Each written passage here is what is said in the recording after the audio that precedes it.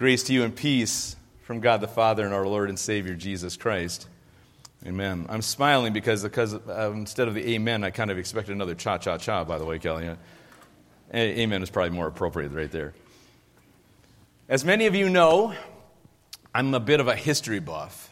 That doesn't mean that I'm going to win any trivia contests any place or anything, but I like reading about history, and I like reading about prominent people in history and the roles that they played in the development of our world. This man right here played a significant role in world history. This is our character for Who Dis this morning. I've heard his name a lot, probably not seen his statue before. No, it's not Bob Ross, the painter, no.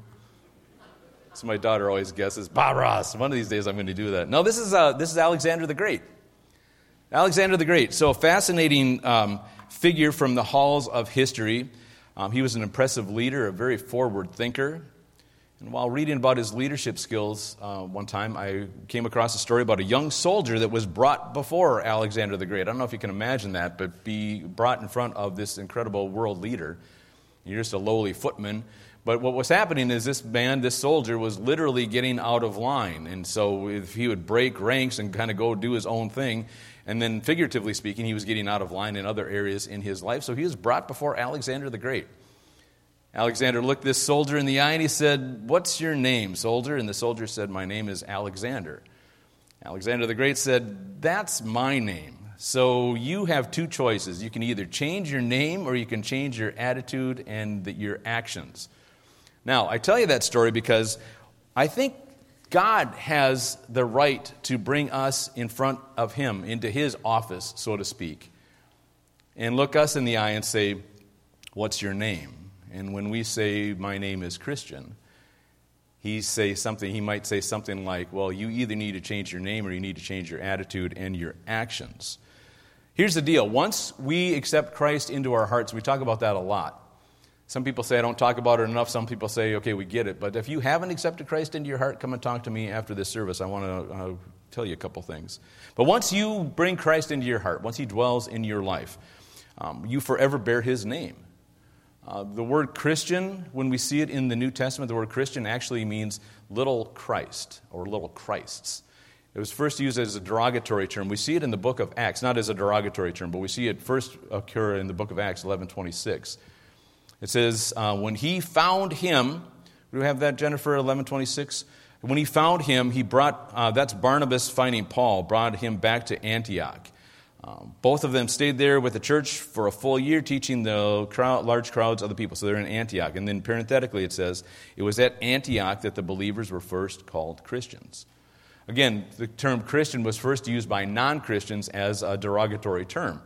They'd say things like, "Look at all the little Christs going around." And they would look at their actions and say, wow, they don't really look like the Christ that we've heard about, the Christ that they talk about, the things that they do. Now, God calls us to do many things in His Word. And it's been our focus the past several weeks for us to the response that we're supposed to have. That's what we've been focusing on, our response to God's calling, the way that He wants us to respond. What does He expect out of us? The way He wants us to. And there's some big expectations that God has for us. I think we understand that part anyway, but I'm not sure we understand our role, our responsibility in our walk with Christ. Now, here's a big one. I'm going to kind of stay around. Leanne read Ephesians for us. I'm going to stay on Ephesians for most of the morning here. Ephesians 4:3 says this. It says, "Make every effort to keep the unity of the Spirit through the bond of peace." Make every effort to keep the unity of the Spirit through the bond of peace. Today we have an enemy against that bond of peace, and he's been since the ages of old.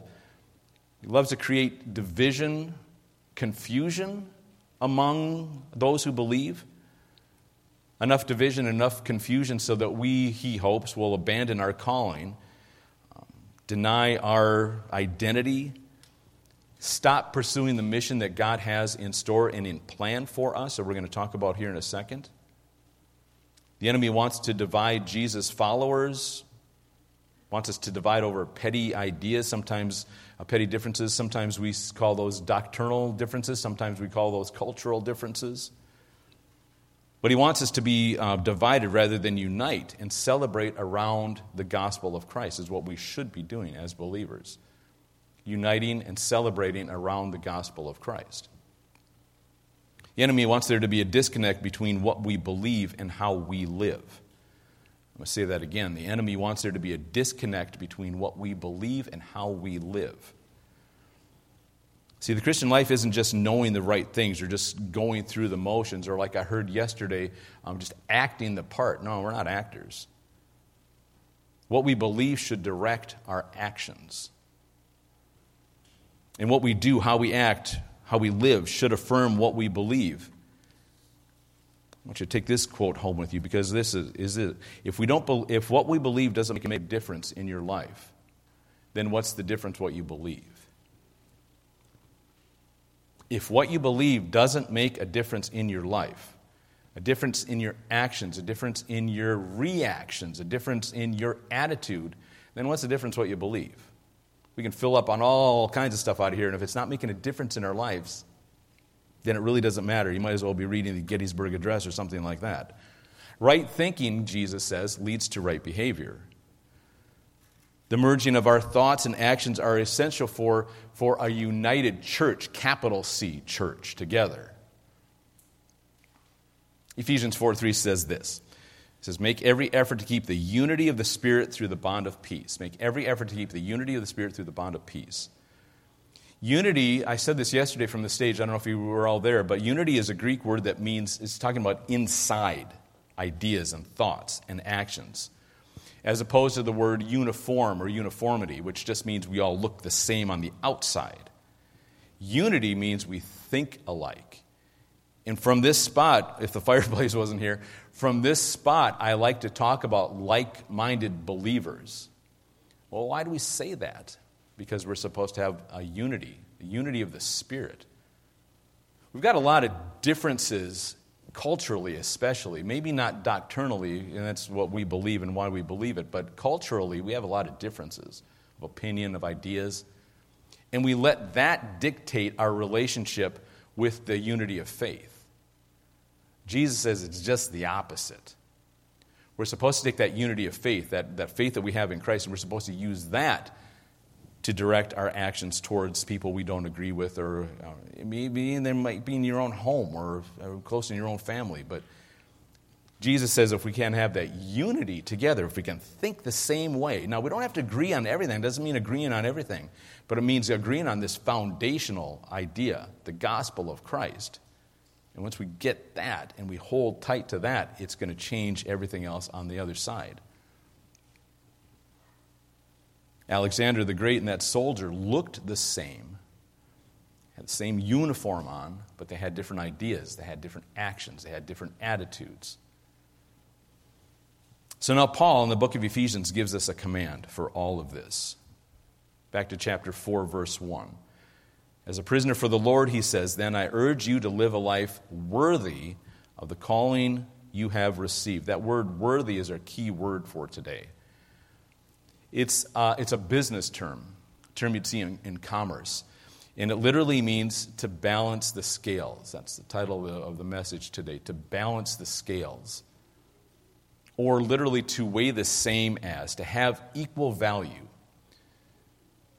For example, if you hired somebody to do some work for you, maybe you're remodeling a kitchen or something. Call Travis, by the way. You're remodeling a kitchen. And you pay for it, and then you're walking around this kitchen, you think, if this person did this exquisite job, it was worth it, right?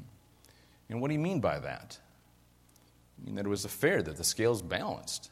I paid for this, and I got this. I am happy with this deal. I am happy by that. The value you received was equal to the money you invested in whatever was going on there. But the mental imagery that Paul is painting in our heads on purpose is that of a scales, or a balance of scales. The key word here being balance. Like I said earlier, if you put your trust in Christ, specifically maybe, let's get to specifics. If we had that balance, we could somehow place our salvation on this scale. Or the fact that God knew you before he laid the foundations of the earth. I could throw all these scriptures up here, but stay with me. Or the fact that you were adopted through Christ, or that you have a perfect future and a salvation is secured. If you could put all that over there somehow, on one side of the scale and put your life, your actions, your attitudes on the other side, simple question, would it balance out? Right? Because have you ever thought about it like this? I'm going to get real with you for a second here. God has invested an amazing amount of effort, time, strength, power in you. God has invested in you. He has created you. He sent His Son to save you. He gives you life, breath, and everything else. He's invested in incredible. He came down from His throne room in heaven. Right? Do I need to go on about this, or can you agree that God has invested an incredible amount in you? My question, though, is, would God say it's worth it? Would God walk around that newly remodeled kitchen and say, yeah, it's worth it? I got back at least, maybe more, what I invested in this. So let's unpack that investment for a second that God has given us, that God has invested in you. I want you to think about that. I want you to start to live like that. I want you to start believing that. I want you to start understanding that God has invested in you. I don't think we ever think about it like that, but that's exactly what happened. So let's unpack that for a moment and see. Take a peek at verse 3 again. See how we're doing. Ephesians 4:3.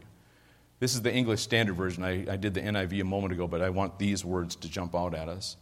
It says, be eager to maintain the unity of the Spirit and the bond of peace. Be eager. That's the first thing. Eager is this is not a great English translation, and there really isn't a great English word for this. It means to exert oneself. It has effort behind it. To exert oneself. Right? But not just exerting yourself wildly flailing around. No. Exert yourself with diligence, with carefulness, with patience, and with persistence. There's a lot going on in that word. To exert oneself, but carefully, with diligence. Be diligent about it. Be careful. Be patient. That's maybe the toughest one. And be persistent until it's done. So eager about what? Okay, maintaining, to maintain the unity of the Spirit. Maintain means preserve, guard, the words that we would think of. Take care of. But here's another part that we might not think about in this verse. To keep it in the state in which we found it. So in other words, don't mess it up. It's already there. The unity of the Spirit and the bond of peace is already there. Now just maintain it. Don't spill the apple cart over. Keep it where it is. And be eager to do it. Exert yourself with diligence, patience, carefulness, persistence. To maintain, to keep it in the state that was given to you. And it might not be this generation, might not be the last generation or the generation before. We're talking about first century. We're talking about Christ here. The unity of faith, the bond of faith that He talked about, that He taught, that He gave us. Maintain that. Maybe it got handed to you in a mess. That's why we call ourselves, LCMC calls ourselves a first century church. In the 21st century. Why? Because we want that to maintain. We don't want this to maintain. We want that. And we're going to maintain that. We're going to bring that idea, 21st century. I hope that made sense. And then unity. Again, I'm just going to repeat myself a little bit today because if you were at the beach yesterday, you might have heard me say that. Uniformity. Not uniformity. This is unity. Inside. Not looking the same on the outside. To think the same way. To be like-minded. To agree. That's, I think, our biggest stumbling block as Christians. Unity. For some reason, we like to focus on the things that we disagree on. Mostly when we're talking with other denominations, we talk doctrinal stuff that you probably don't even understand to begin with. So why are we even going there with it? Paul gives us enough to sink our teeth into to say this is what we mean by unity. And this is a real thing and this is a real problem. Unity. When we were in Japan, you know this, got to spend 6 glorious years in Japan.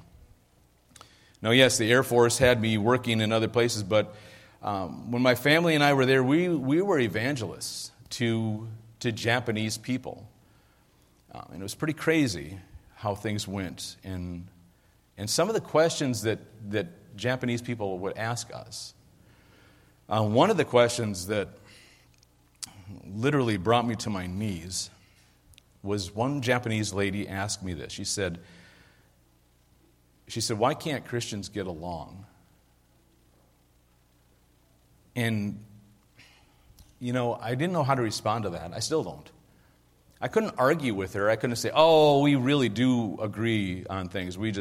No, because the impression she got and what she experienced and what she lived was all these Christians bickering with each other, saying things like, don't go to that church, you should go to our church. Don't go to that church because they do X, Y, or Z, or they don't do X, Y, but we have it figured out here. But then she talks to people down the street from that church, and they say, well, don't go to that church because they do A, B, or C, or don't do.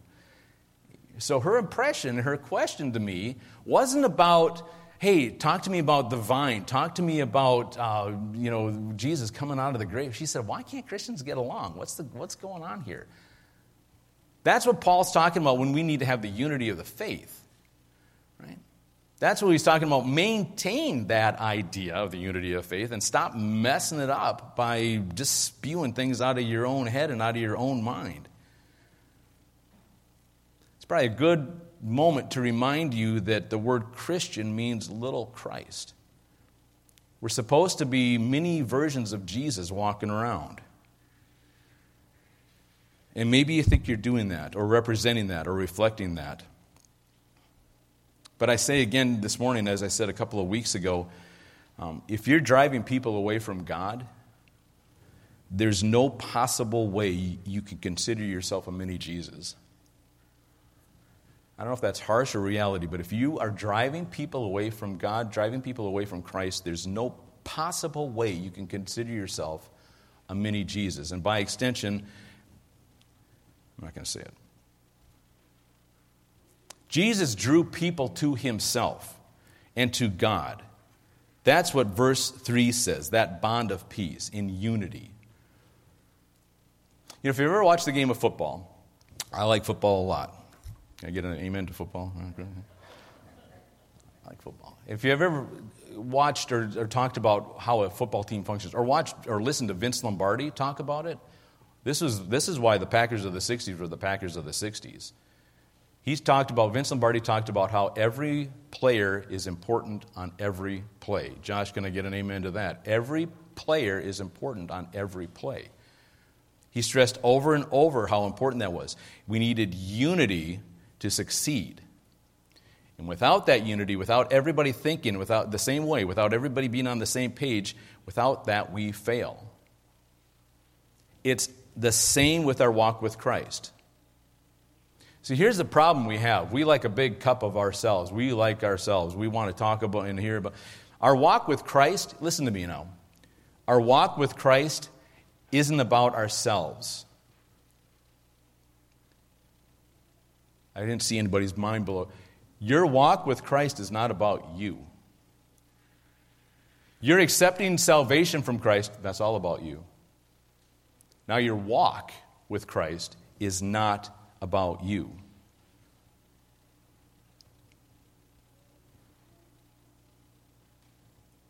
What do you think it's about? It's about him. It's about his mission. It's about carrying out Jesus' mission. That's what your walk is for.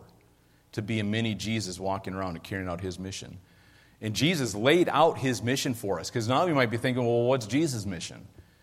He laid out his mission statement in like 15 different verses. My favorite is from Luke 19:10 when he's talking with Zacchaeus. He says this, "For the Son of Man came to seek and save those who are lost." Is that what your walk is doing? Seeking and saving those who are lost? That's where the unity of faith needs to bring us. That's what the unity of faith needs to accomplish. Unity and peace are the essential parts of reaching our full potential. That maturity in Christ is what we call it. Becoming like a mini Jesus. It's easy. The easiest thing in the world to do is fight, argue, accuse, write an open letter, condemn someone. Anybody can do that. Anybody can do that. But in order for us to walk in unity and peace, we have to understand what we're here to do. what we're here to do and the way we're supposed to do it. What God says He wants from you is to balance the scales. I put all this on this side. I've invested all of this in you so that you can go out and make a difference in my kingdom with the unity of faith, with church, capital C, church. We have an important mission. We carry a valuable message to the world. Do you even understand that? We carry a valuable message to the world. It's going to take everyone in every church, capital C, working together in unity to bring in the harvest, as it were, for everyone to come to the knowledge of the truth, because that's God's mission statement. 1 Timothy 2, 3, and 4 says, "This is good and pleases God our Savior." That's like poetry to me. God our Savior, who wants all people to be saved and come to the knowledge of the truth. What are we supposed to put on the other side of the scale? Helping to bring all people to the knowledge of the truth, not pushing people away from God. This is God's will for you to do. I ask you again, how well is His investment paying off? But as always, God doesn't just drop you off and say, go figure it out. Do it yourself. Like my friend, I ever told you about my friend Jamie Gilly? He was a vocalist in one of my bands. We're in Japan again, and at one of the shopping malls, they had this enormous children's play area. And you'd give them, I don't know, some yen, whatever it was, and the kids could go play for a certain amount of time. And some lady, nice Japanese lady, was standing with a clipboard, and she would write down what time there, had to be done, had to come out. And then when your time was done, she'd come and get you and say, it's time to go home now. And you could just leave your kids pretty much right in there, and you just come things for the parents to do hanging around. Well, my friend Jamie Gilly, he found one of these massage chairs, right next to there. And so the kids are in there playing in the playroom and everything. Jamie sits down in this massage chair, and he's like, oh. Well, while the chair is going, and it went a while, while this chair is going, his kid's time ran out. And the kid came over and he said, hey, Dad, our time's up. We need some more money. Well, maybe I should have told you this. So we lived on Yokota Air Base, and that was like little America. But as soon as you walked out of that air base and walked across the street, you were in Japan. Your dollars were no good. Most of the people in this smaller town, in smaller areas, don't speak English, so it's Japan. So that's where he is. So Jamie, in his massage chair, somehow manages to get a $20 bill, American $20 bill, and he hands it to his kid. And the kid takes it, he goes, Dad, she's not going to take this. This isn't going to work. And Jamie, his famous words were this, you better figure it out. So the kid, I think what happened is the lady just had mercy on his family and said, you guys can just stay here until that chair runs out of time, and then you can come out. But Jamie, you better figure it out. I thought, well, how's that kid supposed to figure any of this out? But Jesus, on the other hand, does not do that to us. Jesus will not close his eyes in the massage chair and hand us and say, you go figure it out. Jesus says, I am equipping you. I am training you. And you need to tap into that. You need to understand where your power comes from, where your authority comes from, where your comfort, your peace, all those things come from. I picked John 15 this morning, some of my favorite stuff, and we're going to talk about this later on in September, October. John 15:5, NIV says this. Jesus says, I am the vine. Again, he's talking to one of his disciples. This is in response to a question that one of his disciples asked him. I am the vine, you are the branches. And then this is a conditional if. Not sometimes if means since. If it's raining, we're not going to have a picnic. No. This is conditional. If you remain in me and I in you, you will bear much fruit. That's a promise. The command is to remain in him. The promise is you will bear much fruit. And then the warning comes after that. Apart from me, you can do nothing. If you remain in me, you will bear much fruit. You will accomplish God's will. And you will balance the scales. But Jesus says you can't do it alone. So tag on to me. The verse before this helps this make sense. It says, remain in me as I also remain in you. No branch can bear fruit by itself. No branch can bear fruit by itself. It must remain in the vine. Neither can you bear fruit unless you remain in me. This talks about unity. This talks about being in the church. This talks about being with like-minded believers along with Christ. We can do things, right? But we can't accomplish God's will. We can't accomplish God's mission unless we remain in Him. If we belong to Jesus, we are His branches. We are a mini version of Him. So by extension, we're part of, again, the vineyard as he says it here. Again, back in verse 5, Jesus is declaring that He is the Messiah. I should have highlighted this for you. Jesus says, I am the vine. One of the terms that the Jewish people of the Old Testament used for the Messiah is that He was going to be the vine. He would be the vine. So here, right here, John 15, Jesus is declaring that He is the Messiah. And if you want to do God's will, then remain in Him. And by extension, remain in the will of God. If we remain in Him, we remain in the will of God. We'll be able to carry out God's will. Once again, I point out that your salvation while you're stuck here on this earth is not about you. It's about God. Your walk on this earth is not about you. It's about accomplishing God's mission.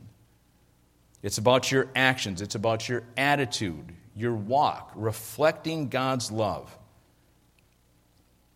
And Jesus says it right there. He says, if you don't believe me, try me. Tap into this. Because if you are eager, everything we talked about that word, if you're eager to maintain the unity of the Spirit and the bond of peace, Ephesians 4:3, and carry out God's will for all people to come to the knowledge of the truth. If that's your goal, if that's what you're tapping into, if that's what you're trying to do, if you're eager to do those things, to accomplish God's will, that's when this next verse comes into play. Verse 7. Jesus says, if you remain in me and my words remain in you, ask whatever you wish, it's going to be done for you.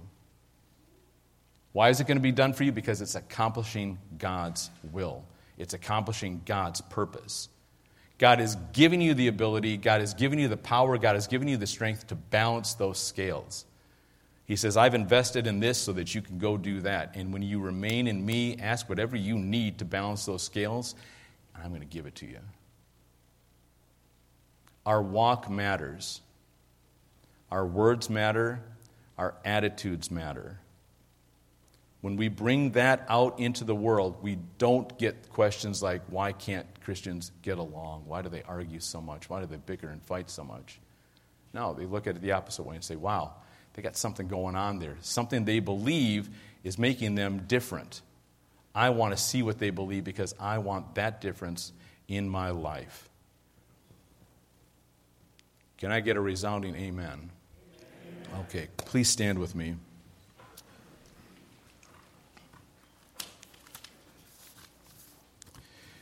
And let's together confess what we believe in the words of the apostle.